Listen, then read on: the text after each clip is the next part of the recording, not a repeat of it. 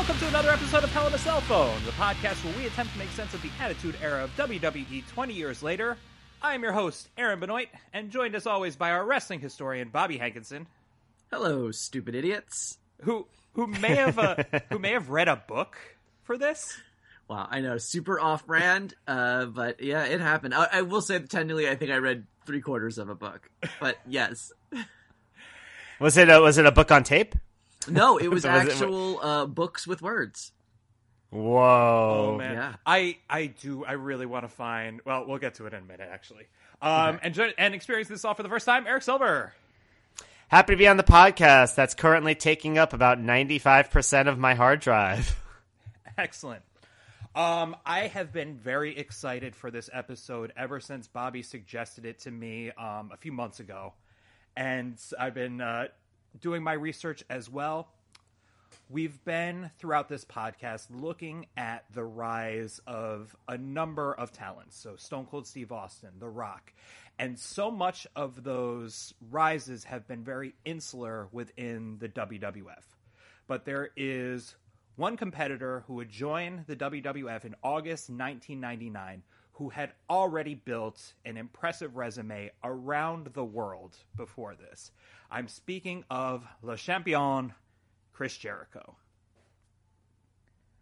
And what I was going to say earlier, I really hope that there's an audiobook version of Chris Jericho's podcast, or of Chris Jericho's autobiography, because that could be up there with The Kid Stays in the Picture as far as like great audiobooks to listen to.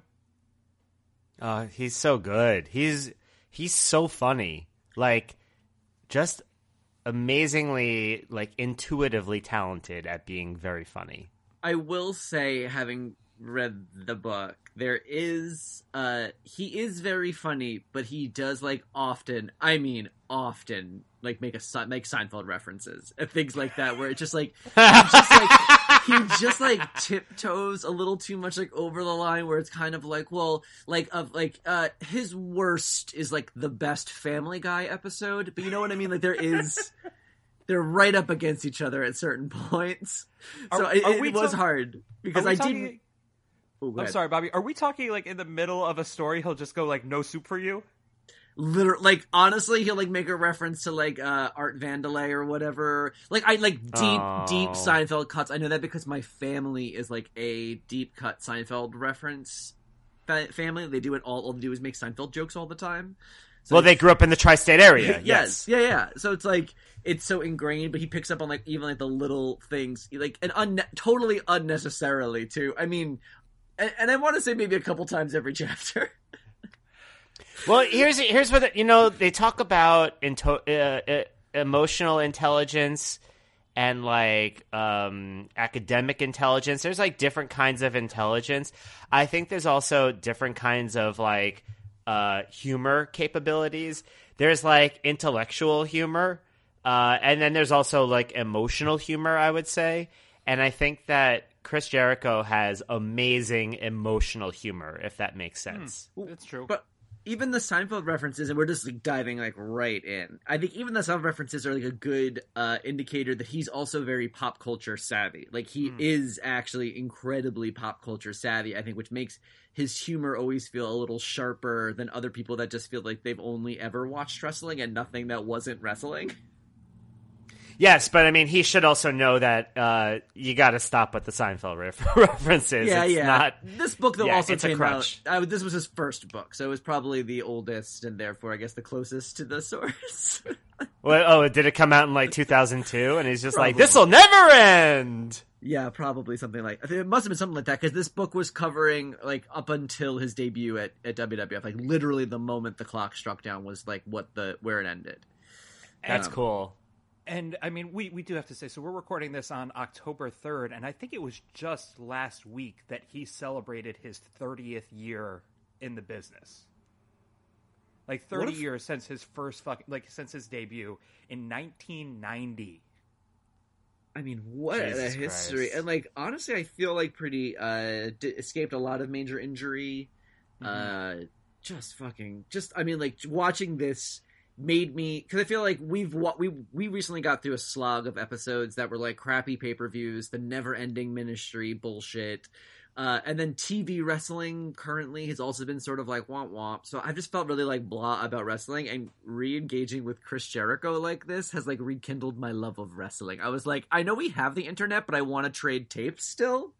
Like, well, no, it's funny. Like I wasn't sure if it was. I mean, and we'll get into the matches that we talk about, but I wasn't sure if it was recency bias or what, but I was like watching matches from like 95 and going, I didn't see any of those kinds of matches, that kind of wrestling happening in like most of the WWF stuff that we've watched to date. Do you know what I mean? So you're saying it was like the stuff that's going on in WWF that we watched, and also the WWE product and AEW product that we're watching now. I don't see stuff like Chris Jericho was doing in 95 through 98.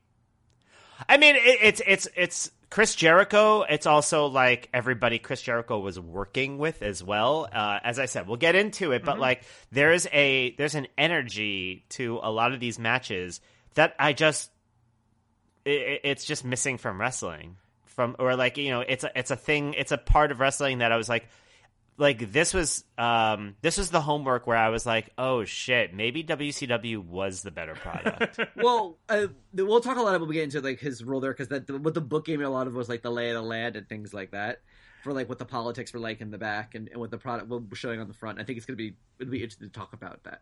But also keep in mind, like Japan, it's a different style of wrestling. It literally is. It's not the same. It's, you know, there's right. It's like strong style, right? Yeah, like everything about it is it's different. Like it's there's a lot of similarities, but there's also like a lot of like small cultural differences and like stylistic differences that like encourages more. You know, obviously like hard strikes, but like different like grapples and reversals and chain wrestling. And same thing with like the British style, like they're different. There really are like like even the Canadian style and versus like the Lucha Libre style, like they're all going to be very different when you watch them back like against each other. But well, when you watch Jericho, it's like all of them. You can see all of them on display. Well, that's why he's such an interesting guy, because even before we get to the first match we watched, you know, he had been training. He was born in New York and then grew up in Canada. Father was a hockey player, and then he wanted to go into wrestling. Studied at the Hart School with the Harts in Canada. Where how do you study it? Sorry, I just to interject. How do you study at the Hart School? Is it like Professor X in Westchester? Where he just like he finds a lonely boy who's like been chased down by a mob because he's like cutting too many promos in public, and then he's like, come with us. Stu Hart makes a Cerebro machine out of a bunch of twigs and maple syrup. Like everybody is the Beast. But sorry, he wrestled Bobby, in. Sorry, go on, please. He wrestled in Canada and then in Mexico, and then in Japan. So he was like hybridizing all of these different styles. And the dominant wrestling style, even still in America and the territories, is still your basic like big man, strong man sort of matches. Yeah, so he's hybridizing all of this. He's got kind of a Wesley versus Inigo Montoya kind of vibe in all of his matches, just because he's studied so well and he's been able to adapt to all of these different styles that he could have a good match with anybody. I mean, he could cut a promo against a fucking drone, so. But that's also, and that's also that comes through. He's always really been like, he's a big impression I got from, you know, reading the book and getting to know him better personally, versus like a lot of times for these episodes, like in preparation, like I read a lot of excerpts from a lot of these biographies. I don't usually go like cover to cover. Like the Jericho one, I was like, oh, I really want to know everything about this, because he's just so committed to like the art of wrestling and like the just like to the business. But he's like that with everything. Like when he was in Japan, one of my favorite things I read about was like he taught himself to read Japanese, and that was like really like it seemed like one of those things that was like really instrumental in getting him over, because he was able to write. And it's like, you know, I forget which Japanese it was, because it wasn't kanji. Kanji? No, it was the one that's like the most closest to like American English. The one that's like Japan, like basically he was able to it's like more phonetic. Yes. You mean? Yeah. But it's written. And he was that's the one he learned, but basically by photocopying like a chart out of a book in a library and like memorizing, and then he would translate his own wrestling articles about his own matches to try to figure out how to translate. So he taught himself that way, and then became like a liaison for the company he was working for with the other wrestlers. And it's like all of that Holy respect. shit. Yeah, and then he was able to like sign his autographs in Japanese, and like in the culture, like that show of respect was instrumental in like helping him get over too, because it showed that they could take him seriously as an American training there and all this stuff. It was super interesting. I mean, super interesting. I don't know if Did he learn to speak Japanese? I think he could speak that phonetic sort of one, but he was saying that he could that he was trying to learn to speak it first, but it was frustrating because he didn't know which like Japanese to learn, and he always seemed to be having the wrong one when he was trying to talk to somebody, and that's why he decided to learn to read and write it first. I see. Yeah, I mean, I think if I were to guess, I would think that maybe what he was, the problem he might have been having was like the polite form versus like the more conversational form, like because I feel like this is the part. This is the part where Eric needs us all to know that he spent a lot of time in Asia.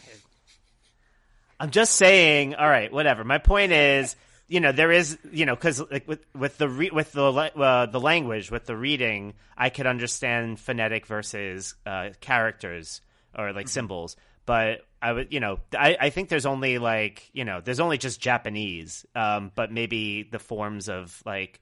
The conjugations of the verbs, Well, no, he was saying he was saying that he was like, because like Osakan Japanese is different than like there's like different dialects. Oh, I see, like the dialects. Yeah, I see what dialects you're saying. are dramatically different. So he wasn't able, whichever one he picked was like not the right one for when he was traveling. I was like, I don't know. I think all of language is phonetic, so I was like confused by that part. No, it was the different dialects. But I don't know. The way you described that, Bobby, I'm getting chills. I know.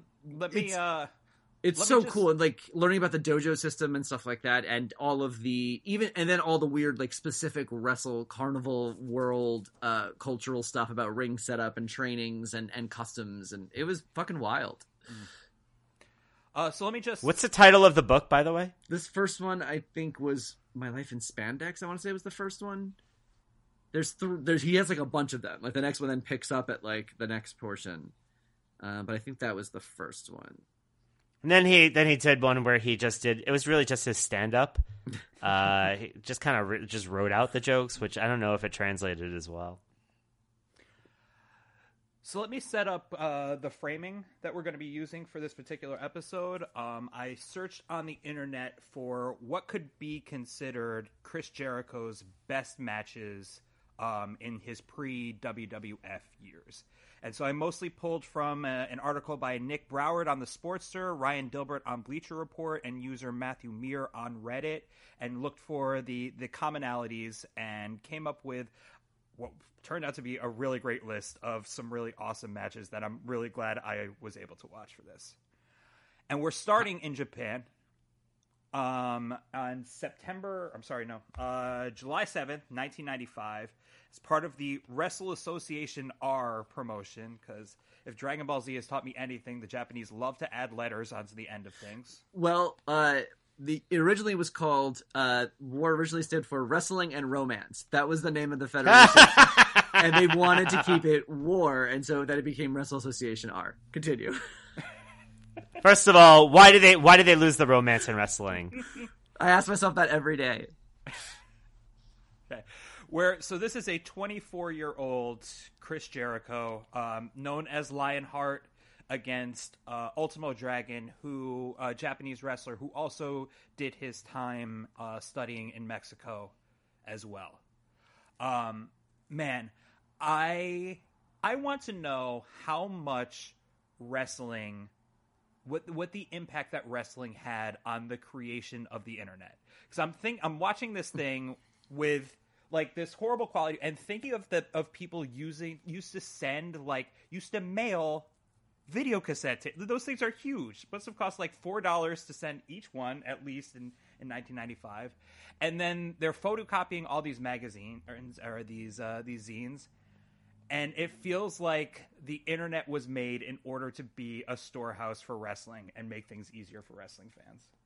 Well, ARPANET was created by a wrestling mark. He was really big into the Ultimate Warrior. I don't know why. By the way, it's funny that you talk about how like wrestling feels like it's at the core of the beginning of the internet, because the clip we watched was at the core of the internet. It was from Daily Motion. I feel like I have any number of viruses on my computer because of it. I don't know what was showing up in your like next video queue, but everything looked like it was probably a porn. But then when I looked at the title, it was just like something innocuous. Super weird, like flashback for me. Yeah, the worm from Hackers is definitely on my computer trying to sink a bunch of tanker ships off of the coast.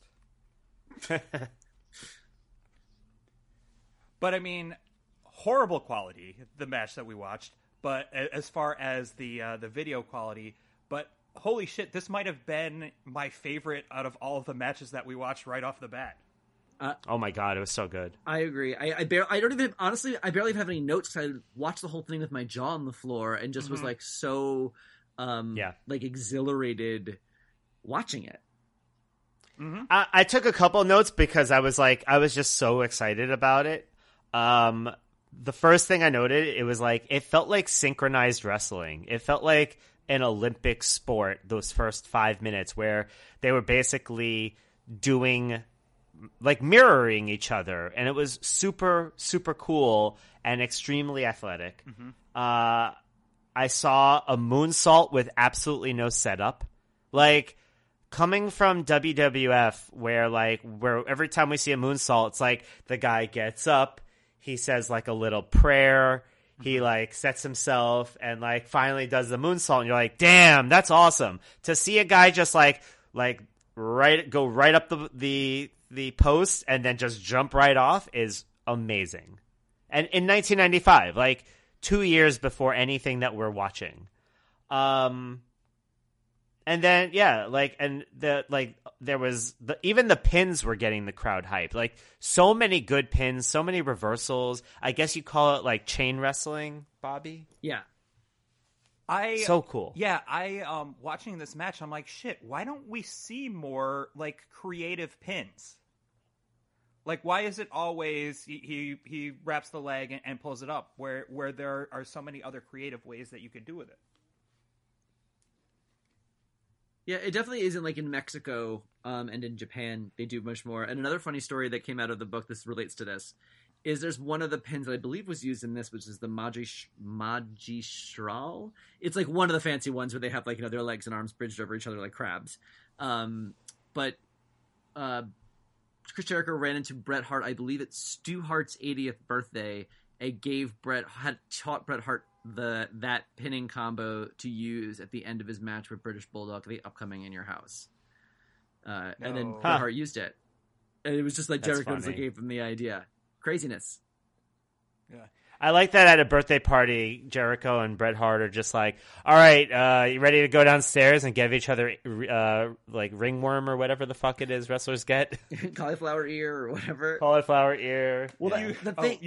You know a Stu Hart birthday party is like 20 minutes of party, and then it's like, all right, boys, let's gear up. Right, like nobody eats because they know that they're gonna vomit pretty quickly. Like the food, the barbecue is set to come out like after like the main event is over. The cake is always to go.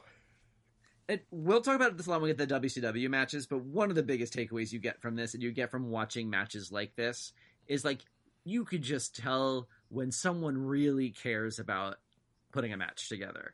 And that's the thing about Chris Jericho, is like, he thinks about everything, and he's so, like, everything is done with purpose, and even if he's given like shit, he's going to try to make it into something, which reminds me of The Rock in a lot of ways. Like, it just can turn around anything. But I think even when it comes to the matches and thinking of like the most exciting spots, you can just tell he's an innovator and he's really thoughtful about it, and he's not afraid to put someone else over. Yeah, no, half the matches we saw, he lost, but you couldn't have, you couldn't I don't. It didn't do anything for the way he looked. So then we looked at, from a few months later, also from the War promotion, their Super J Cup, which was a tournament match. We saw him from December 13th against Wild Pegasus. So, Wild Pegasus, for those of you listening at home, is a pseudonym of Chris Benoit. Jericho and Benoit had a very close relationship. It's interesting, actually, they weren't very close before working together in Japan, but they had crossed paths in Canada. And Benoit, I think, had already been wrestling in Japan. Mm-hmm. And after Jericho had learned Japanese and earned the respect of folks at War, he was offered a spot to live in Japan in the dojo and train, which is like very apparently rare to be offered to an American and all of these things. But he called Chris Benoit and asked him like what he should do, and Chris Benoit was one of the people who encouraged him to take the opportunity and train. By the way, I always think it's so cool when these guys like fucking just like live in, you know, they completely go out of their comfort zone. They just go and like live in, you know, another country and just like live that lifestyle for like multiple years. I don't know. It's like it adds like this other dimension, you know, to like, you know, there are guys who like grow up fighting for a living and all this shit, but like, I don't know. There's a lot of culture involved. Yeah, I mean that's what I was finding most fascinating, and why I ended up like having to read the whole thing, because I was like, I can't stop reading this because it is just cool, especially someone with Jericho's experience, which is so expansive across so many different parts of the world and so many pieces of wrestling, that to be able to get a taste of what it's like in Mexico, in Japan, in Germany, and in WCW was really fucking interesting, because there is these like weird rules and customs and traditions that we don't know about as we're tuning in on Fox at 8 p.m. on a Friday. It's like there's actually like an entire like society behind this that's like a little tiny world. Yeah, he's seen some shit, man.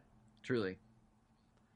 So I want to also point out Chris Benoit, just on looks alone, he looks fucking scary. He looks like a stone cold killer, like not in the stone cold way, but just in like an actual. I mean, I know we all know it's very hard to talk about him.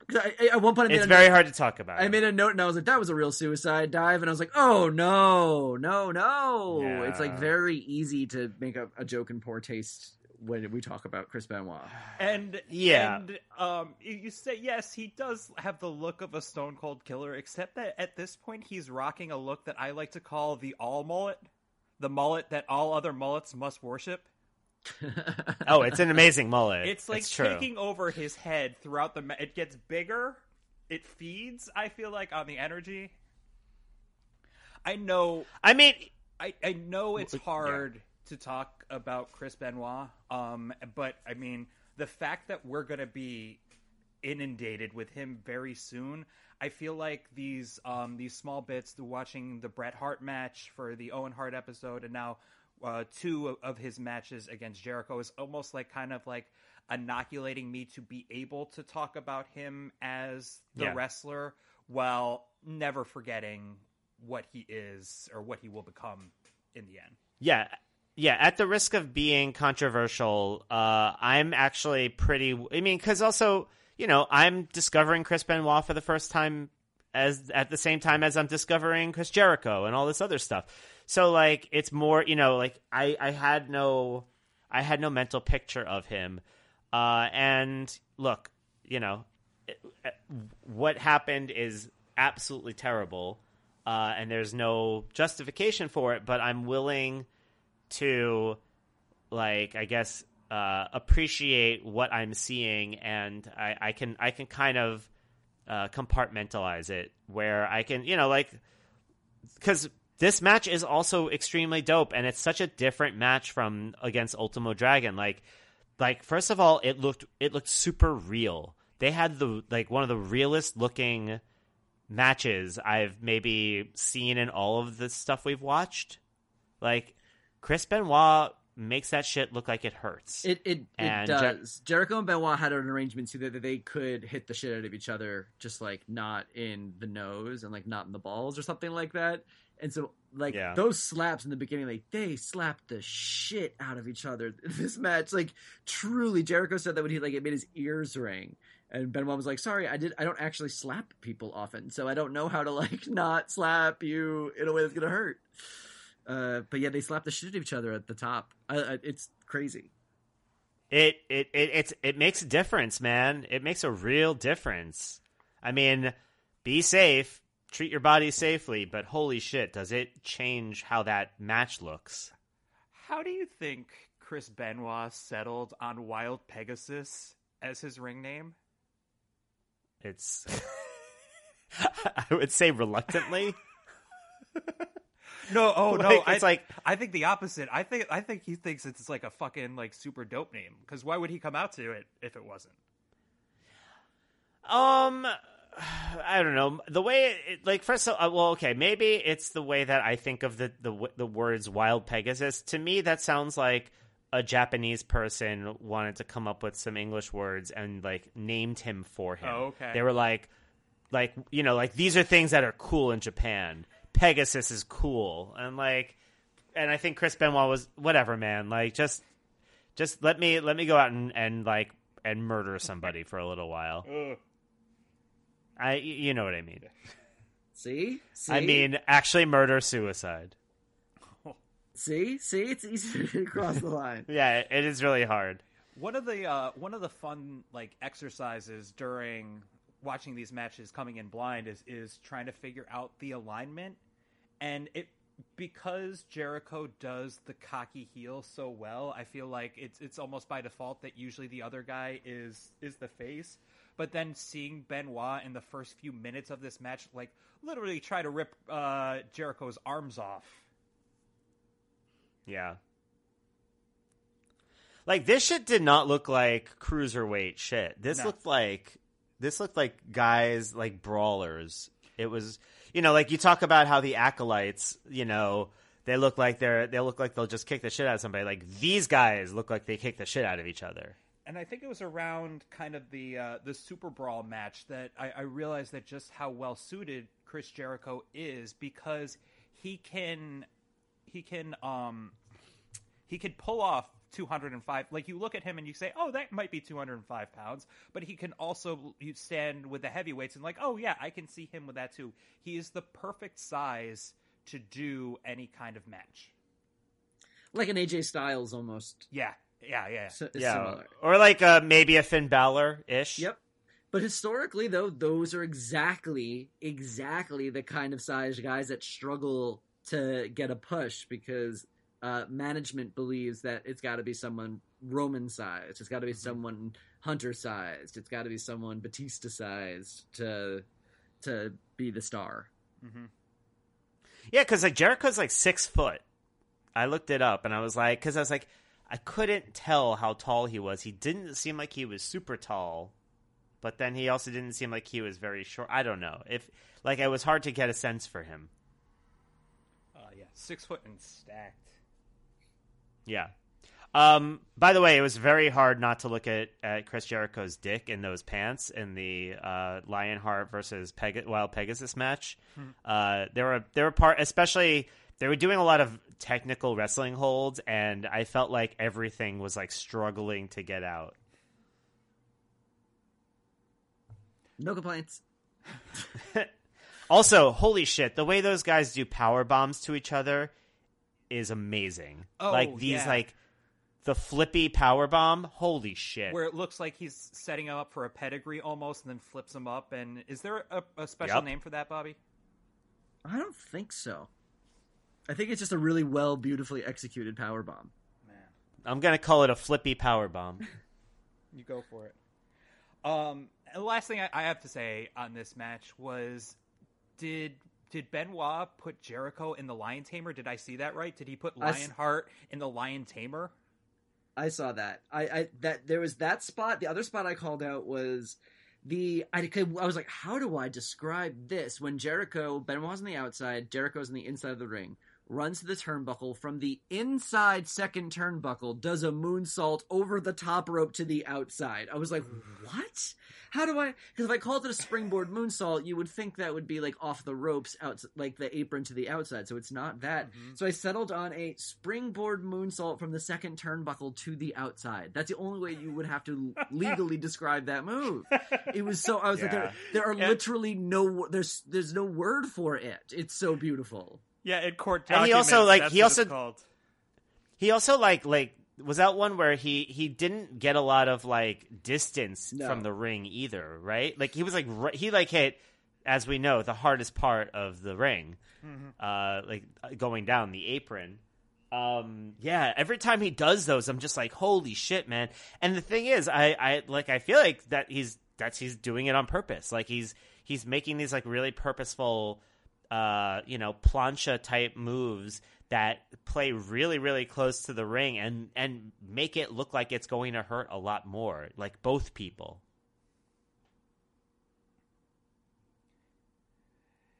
And then he bows to the crowd at the end, highlighting again just the respect that he has for this promotion and for the people watching.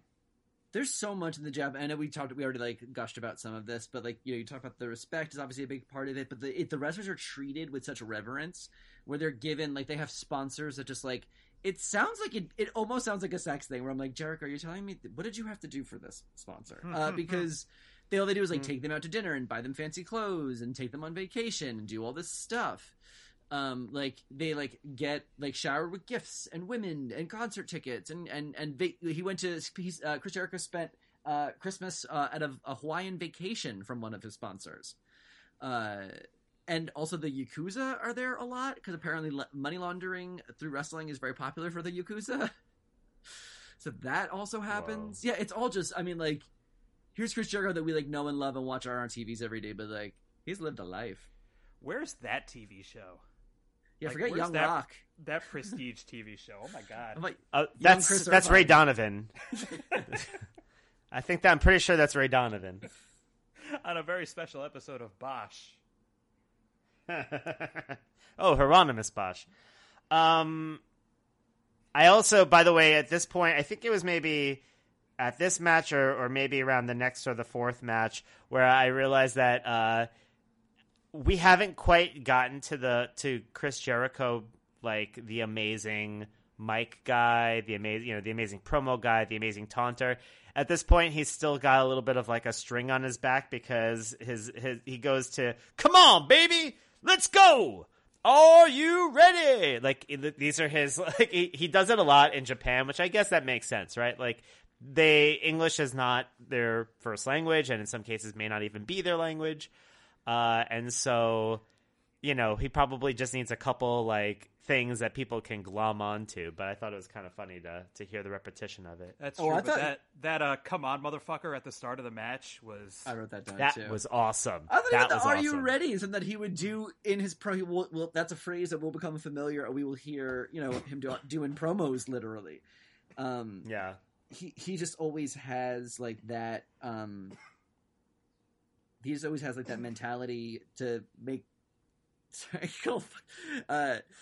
he always has that mentality of trying to like get something over. He's always trying to get over something. But I was impressed with actually his crowd work in this because it's like during the match, and I feel like to be as young as he is and as early in his career as he is, and in a foreign country. And with folks, like you say, where English might not be their first language or a language they understand at all, and he's still working the crowd and getting a response, and they are like he is getting the reactions he wants, and I think like the confidence that has to take, like Benoit didn't even try, like that's not part of his character, and also I think it's not even expected. Even I feel like Chris Jericho like over delivers in everything he does, which we will talk about with Jericho's got arena awareness. Yes, that Eric put that on some merch. That's my favorite.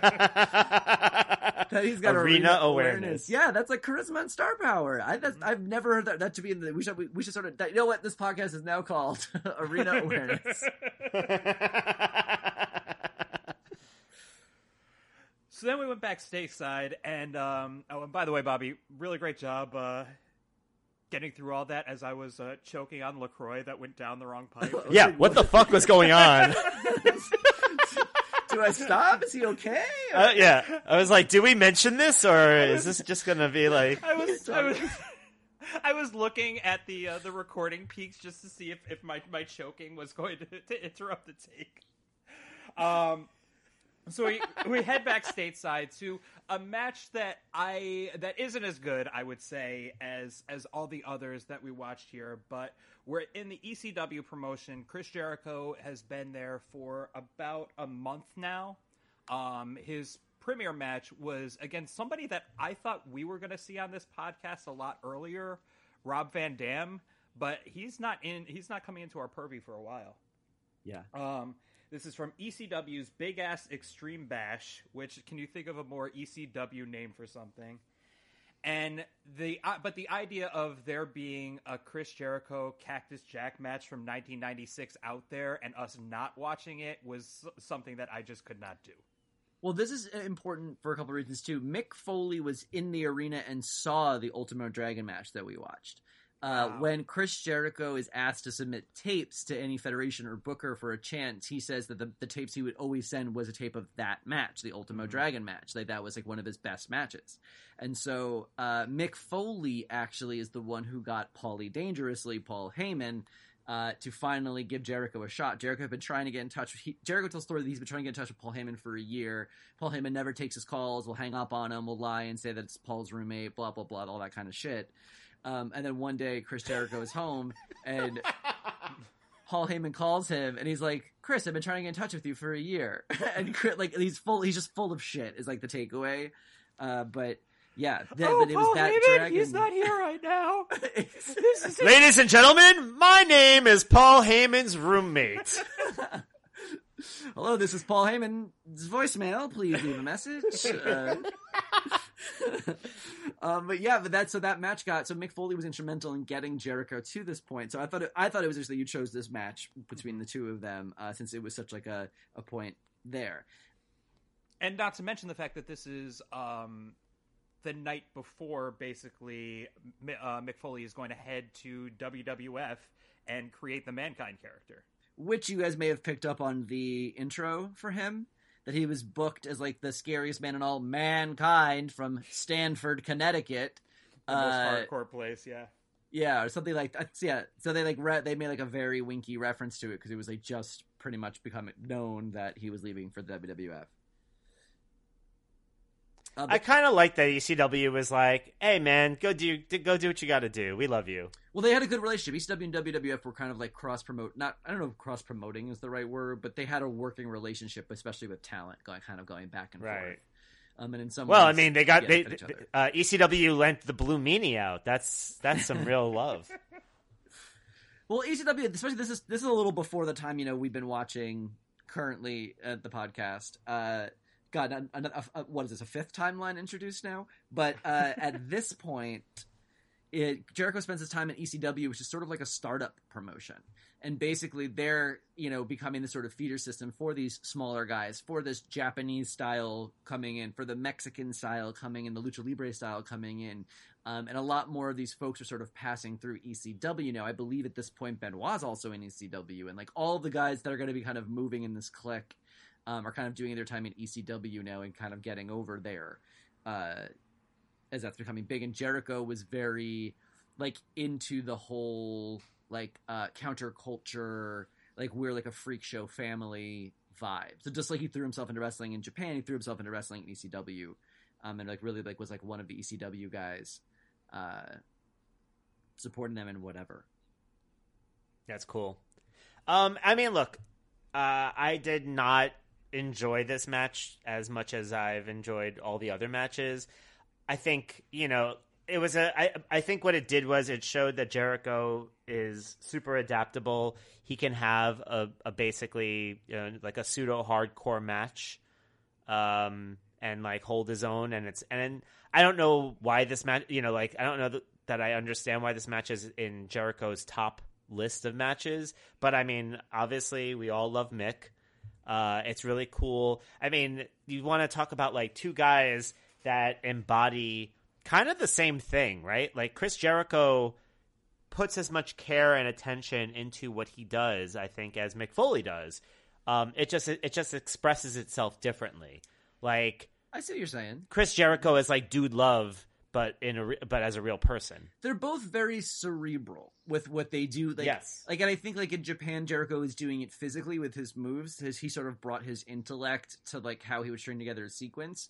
I think we're going to see him bring that same intellect to his promos, and Mick Foley's the same way. Physically, the things he puts his body through, and also like his wordplay. And like double entendre and he's very cerebral with how he sets things up and the motivation for things and the story and the little bits of Uncle Paul and Mommy and all those things, because he's thinking about the details. Yeah, exactly. So then after this match, after this, we then move to fall of 1996 for the Fall Brawl. I really like the names of the WCW pay-per-views. Same. Yeah, I agree. I mean, he came so. I'm sorry, if I start boring everybody with a bunch of like, like I feel like we're on like the I'm giving like the docent tour of like the historical of like Jericho's childhood home and being like, and in this room is where he once said, but he came to WCW. He met Eric Bischoff at a party. And Eric Bischoff at this point was scooping up talent from all over the place to keep WWF from getting them. So this was like we were the heights of like this talent war. And he basically thought he told Jericho he could be basically WCW's Shawn Michaels, like just could be their Shawn Michaels, which sounds like a great deal. But basically what Jericho realizes when he gets to WCW is that there's like an established hierarchy that's impossible. You can't change. He compares it to a caste system, which I think is clunky, but you can't change your caste. So basically, they were the guys at the top, and they were the names that were established, the NWO guys, and they were lazy. They didn't give a shit. They did the absolute bare minimum. And there was basically like a class of guys of like him, Eddie Guerrero, Chris Benoit, Juventud, Dean Malenko, like all these guys that were sort of like left to their own devices. WCW was terribly organized. Everything was scrambled together. It was like not a tightly run ship at all. And basically, when Jericho got there, they made him the most bland, meat and potatoes babyface. Gave him cheese dick music and kind of like put him out on his own. And of course, he was like struggling to get over in that way, and then put him in with the cruiserweights, which was sort of like looked at that time as a death sentence career-wise. It's so funny because, getting that background, my notes on this are that like this match, the action is incredibly intense. It feels like it's moving at two times speed. Like the way that they're just like going at it like ferociously and so quickly. It was like the fight scenes in like the Transformers movies, but like performed by real people. But then everything is. But didn't you find the commentary though was underselling it, and the crowd wasn't as into it as they should have been? Like it was an incredible match that felt dead. Yeah, the commentary spent like half the time talking about like Rowdy Piper and. Dennis Rodman? What was going to be? No, that was maybe not this one. That was a later one. But I feel like the commentary was talking about future stuff going on later in the show, as opposed to what was happening there. Well, but I also wrote like no wonder WCW was killing WWF because in 1996 when this takes place, we were watching fucking Sonny and the Godwins. Well, actually, funny you say that. This happened either the week before or the week after In Your House Mind Games, which did have that amazing, speaking of Mick Foley again, Mick Foley, Shawn Michaels match as the main event. Oh. And speaking of the main event for this one was War Games, where you had Hogan, Scott Hall, Kevin Nash, and a fake Sting against Lex Luger, Ric Flair, Arn Anderson, and the real Sting. So I can understand why that's kind of what what everything is building to that night. And this match, originally when it was booked by the booker Kevin Sullivan, had told them that the match should be 80% Benoit. It was supposed to be more of a squash. It was supposed to be basically 80% Benoit, 20% Jericho. And they were like, fuck that. They're like, we could still go out and like have our... Because they had worked together, obviously, in Japan, and they knew what they were capable of. And so they had a much more competitive match, defying orders. But the thing in WCW is that it was so disorganized that nobody cared. Like, nobody was paying enough attention to what was going on to get mad or put people in trouble. But Jericho was basically supposed to get not fully squashed, but not have such a competitive match here against Benoit. Jericho's so smooth, man. He just strings everything together so effortlessly. They're both incredibly good. But it feels like they work well together. So good. It feels Sorry, like what were you gonna say? It feels like Benoit's a wrestling machine, but it feels like Jericho is a fucking star. Like he's every bit, like he's athletic, yes, and he's technical, obviously, but it's all showmanship. Even when it's not showmanship, it's still showmanship. Yeah, I get what you're saying. So, like, Chris Benoit, you're right. Like, Chris Benoit is, like, again, not thinking about the future. He's just super, like, as a wrestler, super scary. He looks like a guy who will fucking rip my throat off. And Chris Jericho, like, is one of the, like, he doesn't give off, he doesn't make me have the same fear, but then, like, you watch him going and you're like, holy shit, this guy can, like, keep up with anybody. And he's, like, engaging and then, of course, charming. yeah. Like, yeah. You could only, like, Brock Lesnar similar to Chris Benoit, where it's like, I could only imagine him in a fighting context. I can't imagine him, like, throwing a baby in the air and catching it. Like, you know what I mean? I can see him throwing a baby in the air, just not catching it. I can see him, I can't see him, like, overhand throwing a baby in the air. Exactly. Spiking a baby on the ground. I can see him. I can't see him, like, sing a Christmas carol. You know what I mean? Like, I just, like, can't see him be a person. But Jericho, I can see do all this stuff and be funny and do comedy, and, like, do other stuff but still be a believable threat and a believable coward and a believable rock star or whatever. Yeah. What'd you guys think about the commentary team on this? With my Dusty Rhodes, right? Was that Dusty Rhodes? Wait, was that Dusty Rhodes? Yeah, he was doing his. I'm just a simple small town lawyer, so. But I do declare that might have been a rest hold right there. And Bobby the Brain Heenan also. Oof, R.I.P. Yeah. I think one of the back in like the early 90s. One of the only reasons to go back to some of those things is to hear Bobby the Brain Heenan on commentary. Yeah, no, he's fun.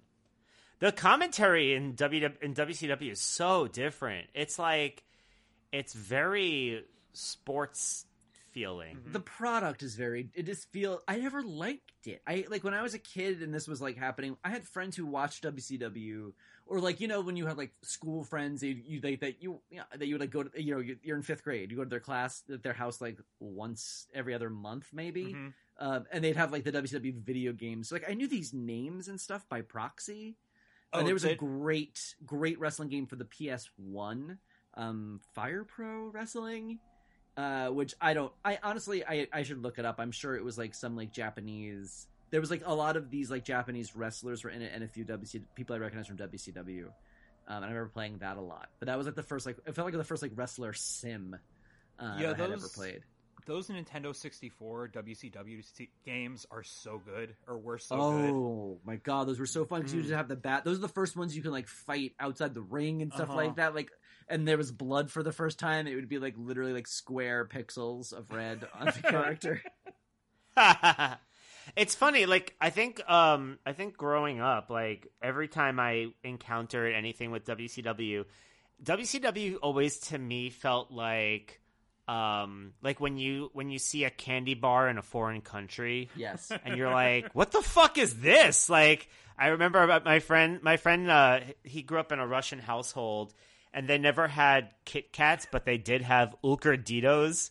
And it was like, yeah, he is like Kit Kat. He's regular Kit Kat. Like, he's Spade Cat. But, like, that is what WCW felt to me. It was like, we don't have guys like the Big Boss Man and Rowdy Piper. We've got people with names like Lex Luger, and, like, nothing made any sense. And, like, then they were like, and there's NWO. I'm like, what are all these fucking acronyms? It's a little bit like joining, like, Nexium, like your introduction to a cult. It's like, well, I was part of NWO, and then I realized that they were branding us with Hulk Hogan's initials, and then I had to get out. The quote still remember directly. My junior year of high school, I was talking to Joe Koskowski about wrestling, and I was a big WWF mark back then. He was like, man, I just can't deal with all the magical vampires they have on there. Yeah. And you know what? He's right. Like, I'm telling you, when I was watching this now, I'm like, these guys are doing wrestling that I was not seeing, or and still really am not seeing that much of, even in 99 or whatever, where we like, what was our last pay-per-view that we watched? It was, there was like the Hardy Boys match, which was great. And there's other matches which are good, but like they're good in different ways, and like they there was no analogous thing in the WWF to the WCW cruiserweights. But I think correct. I think at the same time the cruiserweights were still, like, in retrospect we look back with reverence like this, but at the time the attitude, especially the attitude internally in wrestling, like especially like in management and whatever, was that like it'd be like watching a Cedric Alexander versus Ricochet match now. You're like, wow, that's amazing, but also no one gives a shit. Right. Yeah, and I think it's also important to remember the sample that we're looking at too. We decided we wanted to look at one of the greatest wrestlers of all time's greatest matches before he joined the WWF promotion. So, of course, one of the greatest wrestlers of all time is going to be putting on great wrestling matches. No, you're right. I mean, like, as I'm saying it, I'm also like, well, there's also all of the fuckery with like Goldberg and like, Hulk Hogan and like the finger poke of doom bullshit. And like, yes, exactly. Right. Yeah. It's all, I do have to keep it, but just the fact that like this promotion could even produce this kind of wrestling is like awe-inspiring to me. It's like, holy shit. The fact that for, in 2 years or 3 years of watching WWF, I did not see a single match that looked like that. That's a really cool thing to me. Mm-hmm. And are we ready to go on to the next one? Yep. Yes. And so I think what we keep in mind now, so the next one that we're looking at is his match against Ultimate Dragon at Bash of the Beach 1997, which is happening right around the same time as the Canadian Stampede in Your House, which is widely regarded as the best in your house and like like top to bottom, the best card from any of those back there. And the main event for that one, as if anyone watched the Last Dance documentary knows, it features Dennis Rodman. So I think that it's I think that we just need to keep in mind the sample that we're looking at too. Yeah, for sure. I like that they were like, you know what, Ultimo is just a little too ethnic. Can we just call him the Ultimate Dragon now? I like this match. I didn't like it as much as the one from Japan. Yep. But their chemistry still strings through. I think that this to me, I think, was the most stark crowd difference.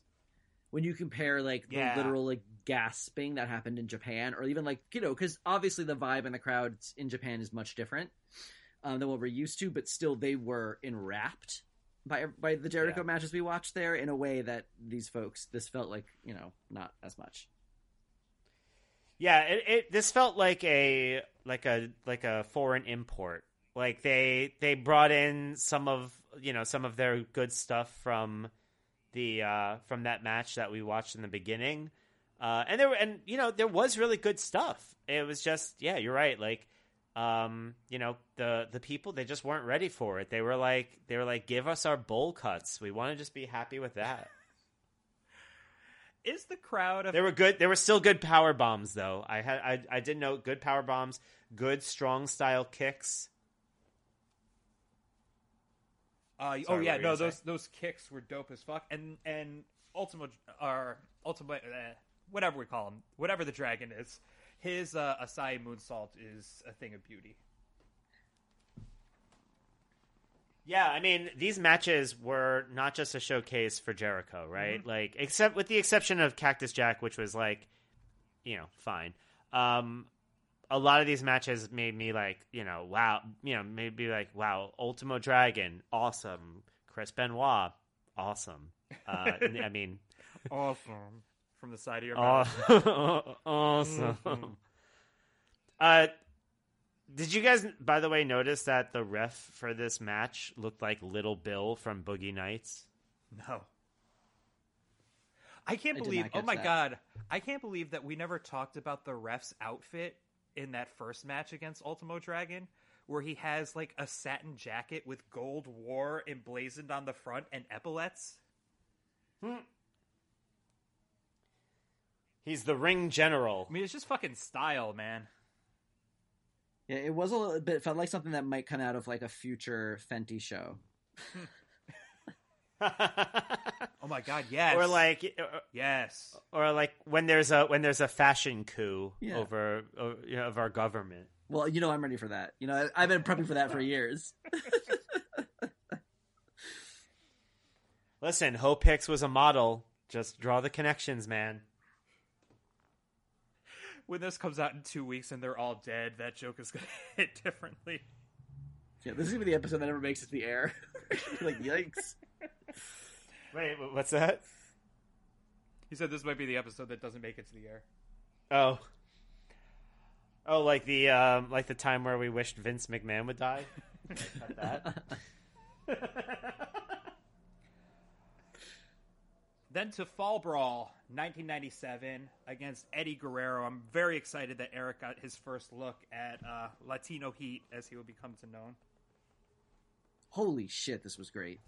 I loved this. Yeah, it's a very, very good match. I think this was Eddie Guerrero. I think it's my second favorite match that we watched of this bunch. I think the Ultimo Dragon might have been my the Pegasus one though too. Oof. But this one I think is one of the better as well. Mm. And it's known as one of the best. People regard it as one of the best like pay-per-view opener matches ever. Yeah. I also have to say, I mean, there is Eddie Guerrero plays a really fun kind of heel where he's like, I love that he's just like he just keeps stopping the match in the middle just to be like, to pull the ref's hair, to be like, he's pulling my hair. Like, such a good, that this is another thing that I noted as I was starting to watch these, especially, it's funny. I initially was like, I was initially thinking of it with Jericho because I was like, wow, Jericho, when he's a heel, and we're not there yet, but when Jericho is a heel, he really plays a heel in a different way from what I'm used to. Yep. But also, I feel like Eddie Guerrero also played a different kind of heel, where like, and I guess I'll jump into it a little bit now, but like the way that I think of heels in WWF is like it's just synonymous with fuckery, right? Like it's like, well, there's what were you gonna say? I say that. Oh, well, I was just gonna say that there's somebody jumping in and there's always a manager who's like distracting and they're doing all this stuff. The way heels work in the matches that we've seen for this deep dive is like they're also very good wrestlers and they could also win straight up. They just sometimes also do heel shit. And they like, they like find interesting, intelligent ways of gaming the system, but they don't cheat per se. So, because right now, like you said, like this is happening. The NWO are like these cool heels, and they know that, especially WCW, like the NWO guys are not only the most powerful guys on screen, they're also the most powerful guys off screen, like in the back, calling the shots and like pressuring booking and running over guys and whatever. Although the NWO team that they put together for this War Games includes Buff Bagwell and Conan, so I don't know. LOL. It also has six XYXX. Guess who that is, Eric? Is that X-Pac? That is X-Pac. Sure is. Yes. Yeah, I'm getting good at this, guys. They actually at some point will offer Jericho a spot in the NWO, and he's like, I don't want that, thank you. Which is why you guys, this happens way later, so we're definitely out of timeline with this, but at some point there's a night where the giant Paul White, Big Show, costs Jericho a title match or helps him win a title, and it's never explained why, because he was supposed to have, that was supposed to be why Jericho joined the NWO, and then Paul White helped him, and he still didn't join, and nothing was ever said of it. Because that's just how WCW worked at the time. They were like, well, he's still going to interfere. Jericho was like, what? Like, so, it was just, yeah, that's how that went. WCW was run like Lost. Like, there's just things that will never get explained. It just sounds like WCW then was run like WWF is now. WWE is now. That's what it feels like when I'm reading Jericho's book. I'm like, oh, this is what it sounds like WWE is like now. I think the most surprising thing about the match against Eddie Guerrero is the pace of it. Because when I hear those two names on paper, I expect a nonstop spot fest from start to finish. But just taking that time at the beginning to really build up the momentum to some incredible spots down the line. That upside down type backbreaker, that Eddie Guerrero frog splash at the end, just beautiful. Oh my beautiful. God. Very special. That was earned through the pace that they set early on. I mean, Jericho hit that release German suplex. It looked like Eddie Guerrero broke in half. Landed on his head. It was crazy. Yeah, the release German suplex was awesome. The backbreaker to reverse backbreaker was really cool. And also another match style. This is like another way that I've seen Jericho wrestle that I didn't see in other matches. It's so cool. I mean, we're watching this though because we know they're legends, but as they're opening the show here. This is like us. This is like Edge on WWF right now, basically. Mm-hmm. Which is crazy to me. Like, we're saying stuff like, that's why, I keep having, a reaction, Eric, every time you're like, WCW was doing all this great stuff, and WWF is doing this great stuff, because I feel like, WCW wasn't. Like, these guys were great, but I feel like, in real time, it wouldn't have felt like that. Like, WCW, I think, was actually more guilty because they had this talent and were squandering it. Mm. So they were almost worse. You know what I mean? No, yeah, I get it. It's like we found all the nuggets, all of the nuggets of gold in a pan full of river water. I am not a nugget. By the way, I do want to say, at the risk of, I don't know, morbidity or whatever you want to call it, I feel like Jericho has had the career that Owen should have had. And I think the fact that we don't have on this list a match between Jericho and Owen is one of the saddest things, one of the saddest what could have beens in wrestling. And of course, Owen was a huge influence on Jericho, and Jericho had dreamed of one day being tag team champions with Owen Hart. That was on his his bucket list or whatever. And there is a really great story where they crossed paths briefly a few times, and once on an airplane for 3 hours they sat next to each other and just talked for hours and hours about wrestling and their time wrestling all over the world and all kinds of stuff. And I believe it was at Owen Hart's funeral is when Jericho really sort of decided that he was for real going to go to WWF. Wow, that's what a weird time to decide that you're going to go to WWF. That, you know what? It feels a little bit to me like Barry Allen hanging out with Jay Gardner. It's like these two guys, they're sorry, Owen's just living on Earth too, and that's just the way it is. Jay Garrick, it was Guy Gardner. Oh, Jay Garrick, sorry. Guy Gardner was one of the Green Lanterns. Jay Garrick, yeah, who had a haircut like many in the audience of all of these pay-per-views.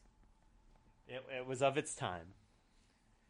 So next we go to Super Brawl 8, happening around the same time as the No Way Out of Texas in Your House, so take that for what it is.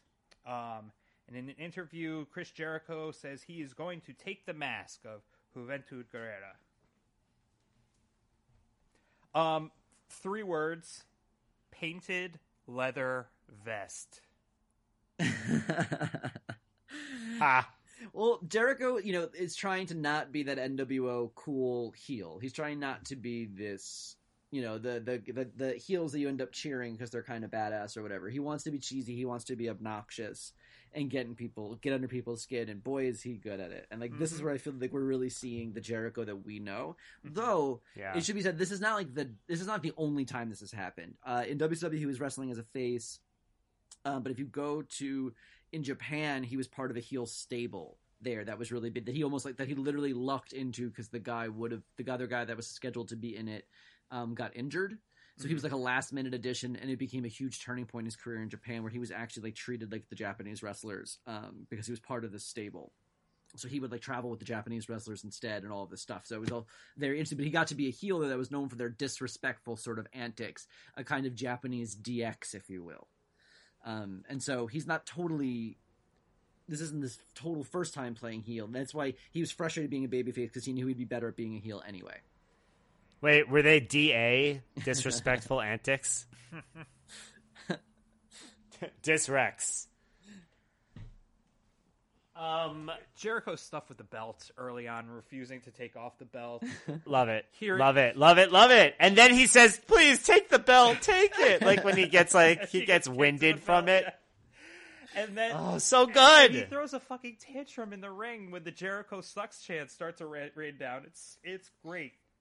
And this is also my first experience with Juventud Guerrera, who is an amazing talent himself. Yes. Yep. One of Jericho's favorites to work with. Here's a question, and I guess maybe this is something for Bobby to answer because he read the book. Does Jericho regard facial hair as another way of expressing his character? Yes.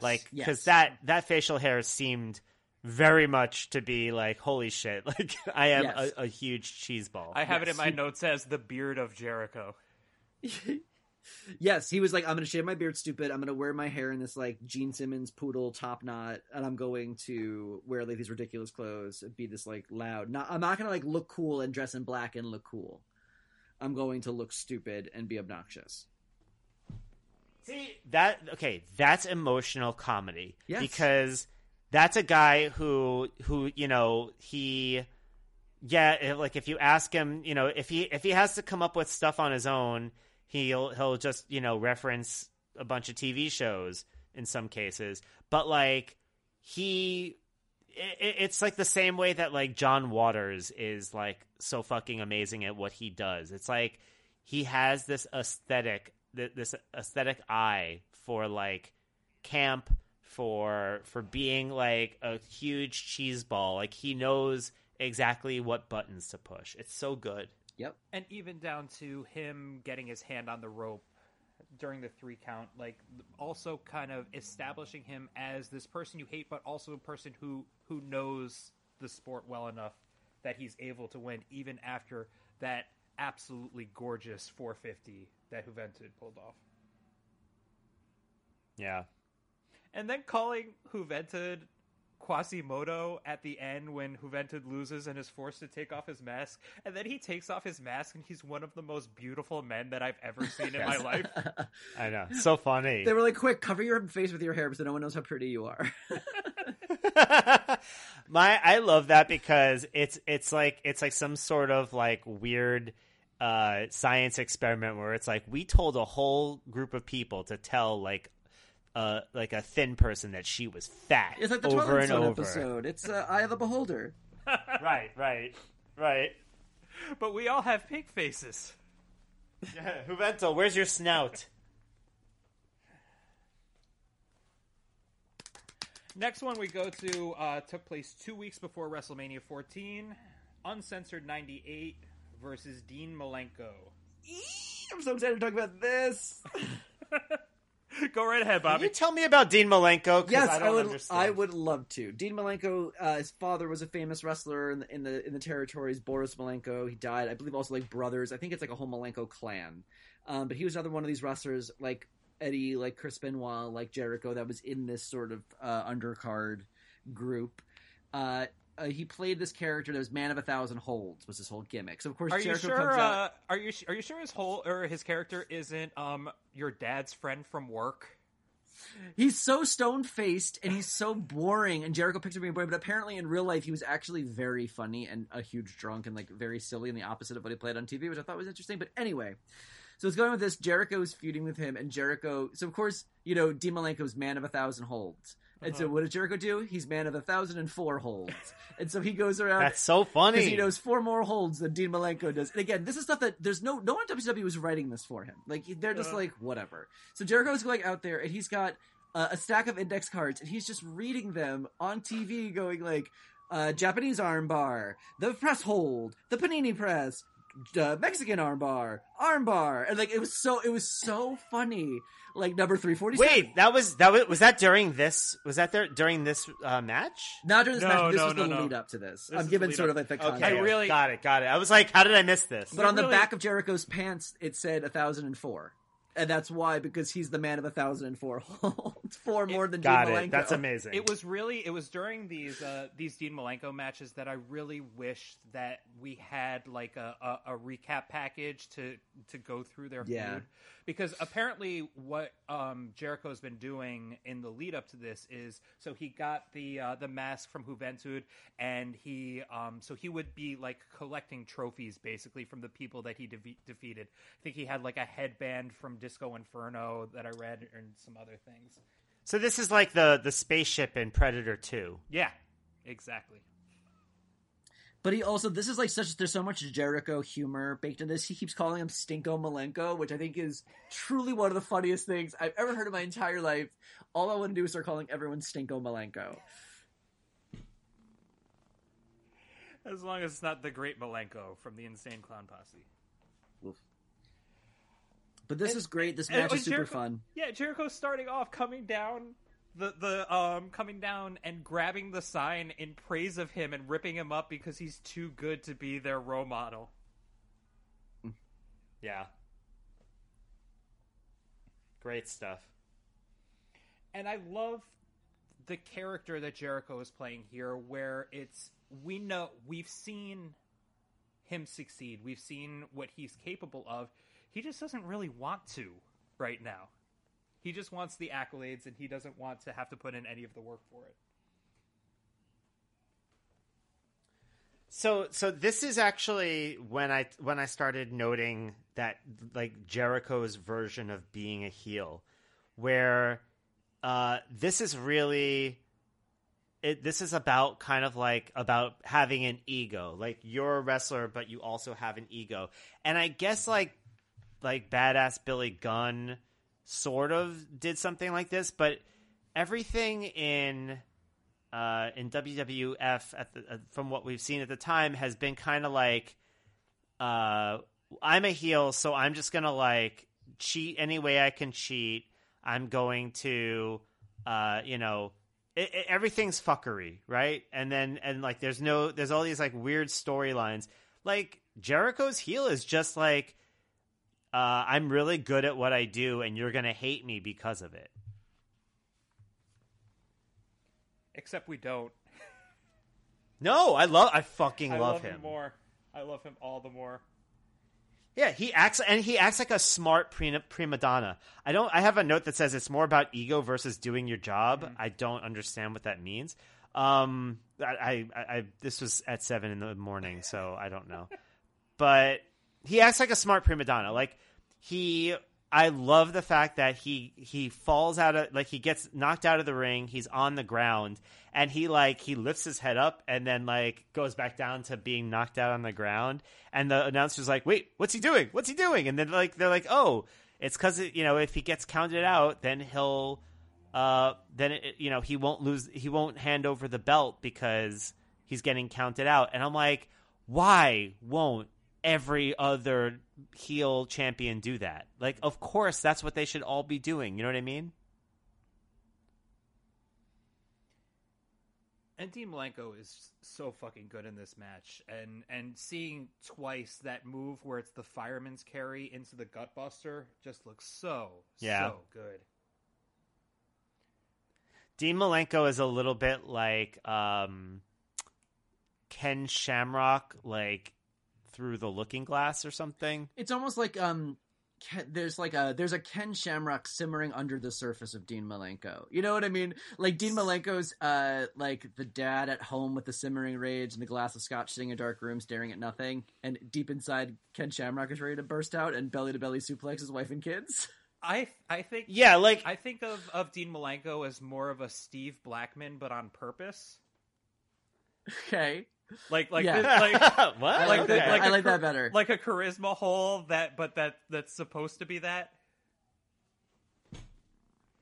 Okay. Yeah, that makes sense. I mean, I was gonna say that Dean Malenko is like he was like one bad hitchhiking ride away from becoming Ken Shamrock, but like just never got in the van. He never had to sleep in a car. Right. It's Ken Shamrock who gets his full 8 hours because there's not horns blaring around him. Because his friends didn't wake him up to go fight somebody in a circle of cars. Yes. Well, it's funny because like I watched that documentary, Three Identical Strangers. Mm-hmm. Have you seen that? Yeah. Yes. Yeah, so it feels a lot like that to me. Like it's like we took two twins and separated them at birth, and we gave one of them to a car, and we gave the other one to the Malenkos to see how an automobile versus a loving family would raise two identical people. And which one would get them to SummerSlam faster? The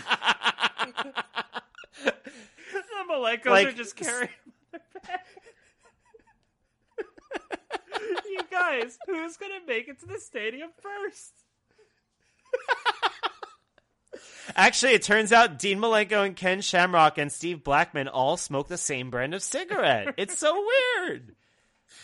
They also both have the same kind of sister and like to sleep with them. All right, Slamboree 98. My first question is, who is Lee Marshall, and did a sea witch take his voice? Lee Marshall at the beginning interviews Chris Jericho. Oh, yeah. It was like, so Chris Jericho, what do you think is going to happen? Wait, I will say, between the last two matches, after, Jericho beat Malenko, he took some time off. So he's been off the air this whole time. But while he's been gone, Jericho has continued the feud with him. He carried around he printed out a portrait of Dean Malenko and would carry it with him to the ring and say it has more personality than the real Dean Malenko. Oh, that's so good. Wow.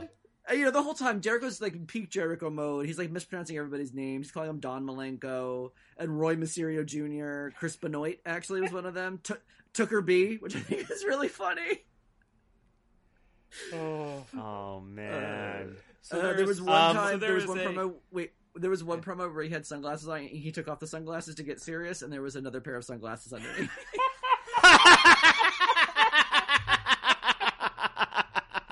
See, it was important you knew that. It was important you knew that. Yes. Oh god. Okay. So they've set up for the night. There's a cruiserweight battle royal in order to meet Jericho for the match, and Jericho is not content with the ring announcer announcing all the combatants, so he's the one who's going to do it and saying things like, "Oh, he's just wearing a bunch of makeup. Sooner or later, he's going to buy a mask." Right. Like, and wearing paint instead of a mask is. He also rated everybody's chances of winning the title. Yeah, he's got like this is like a 1 out of 10. We also have noted insane person Marty Jannetty in the match, and and who is the guy in the baggy Ankh shirt who just seems like he's going to walk up to everyone after and be like, "Have you guys read The Sandman?" That's Billy Kidman. He's a member of Raven's Flock. His intro from Jericho was, "This is Billy Kidman. In a few more years, he'll be 21 and we'll change his name to Billy Man." Oh, they were coming so fast on this. Oh, I missed that. Wait, no, I thought he said something about calamine lotion for Billy Kidman. There was another one. Wait, what was the other one? Silver King with 20,000 freaking flyer points will be upgraded to Gold King. Yes, I heard that. That was awesome. Wait, didn't he say something about didn't the guy who came out scratching himself, didn't he mention calamine lotion for him? I Maybe missed for that someone one. else. That was also Lenny Lane. God, it was great. The whole thing was great. Uh-huh. Well, the match itself, the Cruiserweight Battle Royal, was boring as shit to me until the Yeah, end. that actually sucked. I fast forwarded through it, yeah. I watched it, but it really there was nothing worth seeing. But at the end, we have Ciclope and Juventud staring each other down. Juventud eliminates himself, and then, that's not Ciclope. It's Dean fucking So- Malenko. The crowd goes fucking wild. That is that's one of those legendary pops actually that folks talk about. So Cyclope was he like an actual wrestler who had wrestled before? Yes. Yes. And was he a different person from Dean Malenko? Yes. It would have been great. Okay. It would have been great if they cut to the back and Cyclope was back there tied to a chair in his underwear. Also, is this where Kane got his idea to attach hair to the mask? Right? This is truly also one of my big takeaways. I was watching it and I was like, aha! The plot thickens! We've talked a lot about how much we hate the kind of the new Austin style of a match where it's like brawl, brawl, brawl.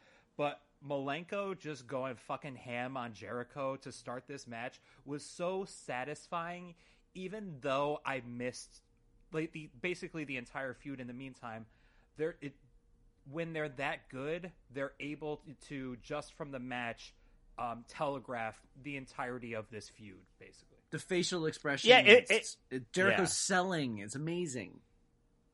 Oh no, this felt earned. This felt having seen the last Dean Malenko match and then this Dean Malenko match, I was like, oh no, this feels earned. Like after Mean Gene went fucking ham on him, and basically Dean Malenko's like, I'm going home. I was on board with this. The problem, I'm never against a brawling match. The problem is when everything is a brawl. You know what I mean? It's like, all right, when do we get to see more of the fun stuff again? Agreed. And it's nothing but fun stuff with Jericho. Yeah. And so in July of 1999, on Monday Night Raw, there started being this countdown clock that would appear. Wait, could I take tie it up clean. Can I tie up the WCW stuff? Yep, take it clean, and then I'll start off with that again. Yeah, because I think there's some interesting stuff here that I think is important. Okay, so after the Dean Malenko stuff, this was basically the peak of Jericho's career in WCW was this feud. He said this is the biggest thing he did, his favorite moment. It doesn't get better than this. But he continued to have a character after this. He filmed a really famous vignette where he went around DC claiming he was the victim of a conspiracy because Dean Malenko had illegally registered in the Battle Royal. And it was a very DX-ish thing where Jericho showed up to film some vignette and there was no plan. So he just walked around DC, tried to get in the White House. So they have him with the Secret Service and stuff. So very similar to that sort of DX infiltration style. But he did that, basically made him look like a big crybaby, being like, "Wow, I'm a victim."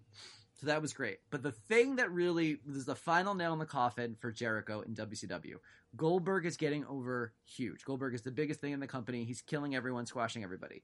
Jericho starts this thing where he knows that Goldberg's not going to be there, and he essentially comes out, calls out Goldberg. When Goldberg doesn't show up, he says that he forfeits. They start saying that he beat Goldberg, basically. So he's Jericho 1, Goldberg 0. And he keeps coming up with all these ways for him to beat Goldberg, quote unquote. And rack up these victories and whatever. And then he starts impersonating Goldberg. So then he starts getting his own security service. So they come into the back and they knock on his door and they walk to the arena, but he keeps getting lost and going out the wrong doors, getting locked in the parking lot and shit like that. Bobby, Very funny. Hey, Bobby, is that Ralphus? Ralphus, yes. Yeah. Ralphus is the Jericho personal security, JPS. He's wearing a crop top. And Ralphus was a truck driver for WCW that Chris Jericho was just you want to be famous? He was a crew guy, and he just looked insane. And he was like, "You want to be on television?" So he ended up having Ralphus be his personal security guard, all this stuff. So then basically at one point Jericho gets called into the office and it's Hogan, Bischoff, and Goldberg is pissed. And he's like, you better fucking knock it off with this stupid comedy bullshit. I'm not doing this comedy bullshit. I'm not doing this with you. Like, this is not, like, because Jericho's just doing this. Mm-hmm. And Goldberg is like, we're not doing this together. Like, I don't do comedy bullshit. Goldberg's still pretty new to the whole business. And he's like all mad and thinks it makes him look stupid and all this stuff. So they're like, you're going to end it, Chris. You're just going to get like beat, and we're going to do the squash. It's going to be over. And Jericho's like, that's insane. You should there's at the time, like the angle's getting over. It's people have a lot of interest. There's tons of signs like Jericho's next. Goldberg fears Jericho. Like, it's getting over. Mm-hmm. And so Jericho's like, make it a pay-per-view match. He's like, I'll lose. He can still squash me, but he should squash me in like epic fashion. He could give me 100 jackhammers. He should, like, people want to see me shut up so bad. He's like, people will pay money to do it. Like, don't just have him squash me on TV for nothing. And basically, though, Goldberg puts the kibosh on that, and he ends up doing the squash, and then the angle just ends. Ugh. But there is a great night, though, where Jericho has, because they were supposed to do it on a night, they think they delayed it for like a week. Because the night they had the fight, it was supposed to happen that night. And Jericho said, no, let's do the pay-per-view. And they're like, all right, what should we do tonight then? And Jericho came up with this idea where he's in the ring, and I think it's Gene Okerlund says that Goldberg's not in the building tonight. So Jericho's all pompous and whatever. And then on the screen, you see Goldberg pop in, but Jericho's not looking. So he doesn't realize that Goldberg has arrived. And as he's walking around, Goldberg comes out and spears him in the ramp entranceway. And I mean, Jericho takes the spear and like flips backwards 3 times. Like, awesome. It's awesome. You should check it out. It looks like it would have knocked him out of his shoes, which also was an idea Jericho had for the squash he wanted to do at the pay-per-view, where he would untie his shoes so they would literally fly off when Goldberg speared him. Oh, but anyway, I know, so good. But Jericho's right, and he was like, "This is a good angle. It would get over." He's like, Jericho's like, it wasn't about not being squashed or not taking the loss. He's like, it doesn't have to be competitive or anything, but if we're going to do it big. And when they were like, nah, he was like, fuck this place, man. Like, I know this is like not where I'm supposed to be, or like how I'm never going to be successful at this company. And that was like one of the big final deciding factors to leave. Man. So so how is he able to like get the Goldberg angle started in the first place without like Bischoff and Goldberg or whoever like behind it? Like, how does that work? Because like, do they just say like, okay, we're gonna send you some cameras and they're gonna have you do stuff? It's all in-ring promo stuff. It's not like big complicated like down at the fucking got it, whatever. And and none of the producers and bookers. That's the thing. The WCW is so disorganized that none of the individual bookers and producers are talking to each other. So it'd be like Vince doesn't know what Vince Russo is doing, who doesn't know what Bruce Pritchard is doing, like, because no one's talking to each other. Everyone's just kind of like, yeah, you're in charge. You got the Jericho segment queued up, sure, whatever, yeah. And that's it. Yeah. It's like not run. It's not run at all how we think of how television would be run, and that was part of Chris's whole thing. Chris said the one time WCW FedExed him an empty envelope, and he was like, "Yep, that's WCW." He's like, they have no fucking idea what the fuck is happening at any moment. So that's why, and people there it was a miserable place to work. He said, where everyone was miserable. Everyone was like scared for their job. Like, it was a really shitty environment that people didn't excel in. And like wait, WCW... a wrestling promotion is a shitty environment to work in? You don't say. But even compared to what we talk about in terms of at least relative to wrestlers, like when they think of opportunity and what hard work would get them and that kind of stuff. I mean, the whole thing was just a shit show, and it was just like the big names at the top who didn't know anything and didn't want to work hard, didn't want to plan work into the matches and all this stuff. And so in July of 1999, on Monday Night Raw, you start seeing this countdown clock that says Countdown to the Millennium. I think it started at something like 670 hours away. And so week after week, we're wondering I was wondering what this countdown clock was for, although I think some fans had already figured it out. I didn't know who this guy was. But on August 9th, The Rock is doing a promo against The Big Show. But earlier in the night, the countdown is at 1 hour, 25 minutes, so we're getting there. So later in the night, Rock promo against Big Show, talks about little bitty things that he calls balls, and that's when the clock hits 0. And there are explosions, and we hear Break the Walls Down for the first time despite what the WWE Network would have you believe, considering they've worked it into all the old Chris Jericho matches where he was using a ripoff of Even Flow by Pearl Jam as his ring music. Yeah, this is, Jericho, who struggled to get over, was this terrible babyface character in WCW, like shows up to WWF, has an entrance, has merchandise, has all this stuff ready, and says said that it felt like walking into Oz. That he was in this place where he was like struggling in the shit and working so hard, and then he comes here where it seems like everything is there's like all this infrastructure in place, and he's being given this opportunity, and they're taking him seriously and his ideas seriously. The countdown clock was Jericho's idea. He saw it in a post office, a countdown to the millennium, in the post office, and that's where it came from. And he originally pitched his finisher to be called the Y2J problem. And I think I can't remember if it was Jim Ross or Bruce Pritchard now, but someone was like, no, that's your name. You're Y2J. That's going to be that should be your character. And that's how it all sort of started coming together. I know, I heard. So did he turn the Lion Tamer? Oh, sorry, go on. You can, I'm going ahead of myself. I know, I heard, Welcome to Raw is Jericho, and just like chills up and down my arm for the first time hearing that. I can't. Yeah, that was like a Austin 316 moment for me. It was awesome. God, he's so fucking good. And every choice that he made with his hair that night is just the absolute worst. That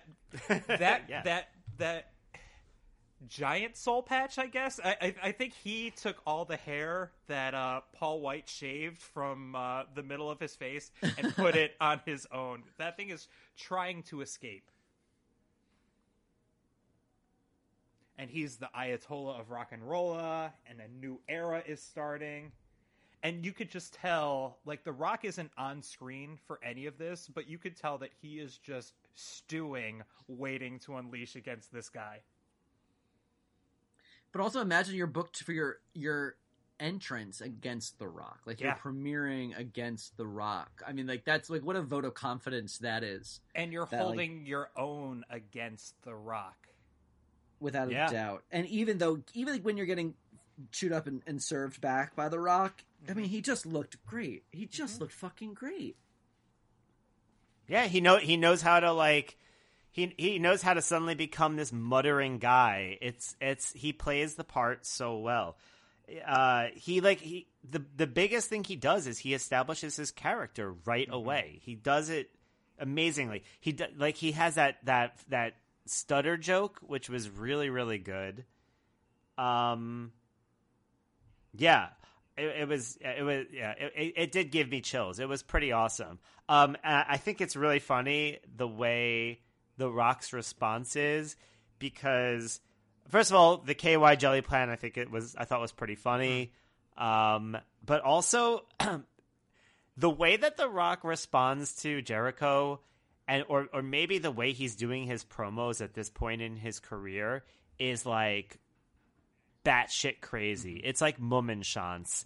Like he like puts himself in these like modern dance poses, and then he just like stops there and pauses for like 30 seconds, and then he just like spouts out one of his other things. It's like if the way his body language is similar to like what you see in cartoons to a certain degree. Do you know what I mean? Yeah. He is just like it's not how a human behaves, but like it's awesome. Throughout the pandemic, a lot of like wrestling content that I've seen a lot is this idea of the wrestling Mount Rushmore. People looking to spend some time. So there's been a lot of discussion. Who's on your wrestling Mount Rushmore? And you never hear Chris Jericho mentioned on there. However, much like our greatest president and maybe the only great president, Franklin Roosevelt, is not on the Mount Rushmore, Chris Jericho is probably the greatest of all time. I enthusiastically co-sign. I feel like Chris Jericho as the Franklin Roosevelt of wrestling is probably the most apt, wonderful comparison I could ever possibly dream of. And I think we should end this podcast forever right now because I don't think a better observation will come of it. Please subscribe, like and subscribe. But that's all I was thinking about while I was watching this. And I was like, oh, it's so obvious. Like people, I think about it too. Like who would I think is the best wrestler? And I don't have I feel like I never really think about it too much because I don't think I have the breadth of knowledge to cover territories in WCW to have like a real. So it would have to be very specific to WWE, WWF Mount Rushmore, because I feel like I don't have that context. But watching this and being like, there's no one better. He is incredible in the ring, like incredibly skilled. He has almost unparalleled longevity when you consider not just the amount of time he has been a wrestler, but the caliber of wrestler he has been, the level of wrestling he is capable of still doing for that amount of time is unparalleled. He's not like cashing a Hogan check or whatever. He's not showing up at Crown Jewel once a year. Yeah, like even the Undertaker, we think of as being the benchmark for longevity in wrestling. I don't think it is still doing the caliber of matches that Chris Jericho is still doing today with AEW. Oh my god, not even fucking close. And has had the history of like not having injuries, has had the history of like not dying early. I mean, like all of these things that like for a generation. And also like Jericho was a partier. Like Jericho it wasn't like that he was like a teetotaler and that's how he made it through because he was like a good boy. But he just like he's perfect for wrestling. I mean, he just gets it and he gets the humor and he knows how to entertain and work a crowd and put all the pieces together. And there's no one that has done it better for longer. He is the standard. Like there's just nothing. I think there's no one. I'm like, Shawn Michaels, shut up. You know what I mean? I think about it and I'm like, how dare you? Yeah. Even Austin, it's like the cultural impact. Yes. But we've already seen the best of Austin, I think. You know, it was, well, especially if you consider from an in-ring perspective, at least. Yes. I mean, yes. So come on, like it's very, it is crazy because I agree. I don't think you hear about it because it didn't feel like it doesn't feel like he's an old timer because he's still so relevant and still so innovative and still so good. I mean, like he's still coming up with new finishers, the Judas Effect, and like all of this stuff that he's still like adapting his style. Think of The List. I mean, there's a List. There's a comedian in New York, as much as anyone's a comedian in New York anymore, who still references all the time The List, which let's not parse that apart, but still, like the cultural impact it has is was huge. It's just so funny. There's no one like him, and not only that, but to be emblematic of so many different kinds of wrestling around the world, to also be like not only am I a standard bearer by my quality, but also as I represent this diversity of experience in some way, as much as a blonde white man from Canada could. That has all these different, that can showcase all these different styles of the best wrestling from around the world, of a piece for you, Gretchen Wieners kind of shit, you know? Like, I just love it. I just think he's the best. This whole thing, I'm going to keep reading his books now. I'm going to just keep going because now I'm interested. I want to know more about what it was like then when he was at WWF and whatever, because I just think that I'm feeling like about Chris Jericho the way I feel about The Simpsons, which is absolutely something that's very important to me and I love, but I hesitate to associate as a fan of it. You know what I mean? Like I don't think I'd listen to Chris Jericho's podcast. Oh God, no. Do you think in Chris Jericho's later books he starts making Curb Your Enthusiasm jokes? I worry that it'll be like Joe Rogan jokes or something. I don't want to know. Ugh. That's what I mean. Like, so I follow him on Instagram, and you know he's a good follow. I enjoy him. You know, he seems like a good dude. For the life of me, I cannot understand why he's so dedicated to his band Fozzy, but you know, God bless him. He really is like a hair metal guy at heart. I feel that. All right. Love us, disagree, want to teach us a 1005th hold? Ooh. I don't know. Nope. I don't know. Well, okay. I had a question. Sorry. I don't want. This is a question that was stuck in my head. I want to know. I guess I'll throw it in there, shoehorn it. Want to know if the Lion Tamer became the Walls of Jericho? Yeah. Yeah. Yes. Mm-hmm. Okay. Yeah. Then go on. Aaron, go ahead. I'm not sure how you're going to cut that, Bobby, but let us know. Email us at hellinacellphone@gmail.com. Get updates on Facebook or Twitter at HellInACellPod, or tweet at us individually. Eric at Prime Silver, Bobby at Bobby Hank, and Aaron at Slow Pass. Our theme song is There Are Traitors in Our Midst by Disco Vietnam, and our art is by Alexis Yavney. Find links for both in our episode notes. Please rate and review us on Apple Podcasts or wherever you get your podcasts, and we'll be back again for SummerSlam 1999. Wait, I was going to say one more thing, because I shamelessly cribbed from it this entire episode, and I think it's worth your time and money. The name of Chris Jericho's book, first book, is A Lion's Tale Around the World in Spandex. Highly recommend it. I read it in literally one sitting. It's a very easy read. It sounds like him. It's a lot of fun. I highly recommend it, and I think I should have plugged it a little bit, since I did definitely crib from it this whole time. Bobby, what was the thing about him and Vince McMahon eating brownies that you sent me? Yes. Okay, this is really funny. I'll share this. This is in the book. So, wrestling contract negotiations, blah, blah, blah. There's a lot of sort of like whining and dining. Jericho is brought for a secret meeting with Vince McMahon. He's flown to Vince McMahon's house. The sign at the airport waiting for him says Robinson. Like, it's very like secret that he's going there. And he, WCW was a mess. Eric Bischoff is always like walking around in sweatpants, like in his leather jacket, like doesn't give a fuck. Then he goes to Vince McMahon, not a hair's out of place. It's a perfect suit. He's like in this like sunken living room, like at their house. And then it's just Vince and Jericho sitting there, and they brought out brownies, and they eat a brownie, and they have this moment where the two of them are like looking like, should we have another brownie? And it was this moment that Jericho was like, oh, this is like a bonding moment between us. And they like look at each other, and he's like, wow, Vince is human just like me. And Vince goes, well, let's have another brownie. Nothing wrong with two gentlemen having a second brownie, right? What the fuck? I was like, this sounds like the setup to an X-Tube clip. Like, nothing wrong with two gentlemen sharing a brownie. Are you serious? Right here in front of my brownie? I think it's funny that Jericho's like, well, Vince is a human just like me. And then Vince says the least human thing that could possibly come out of his mouth.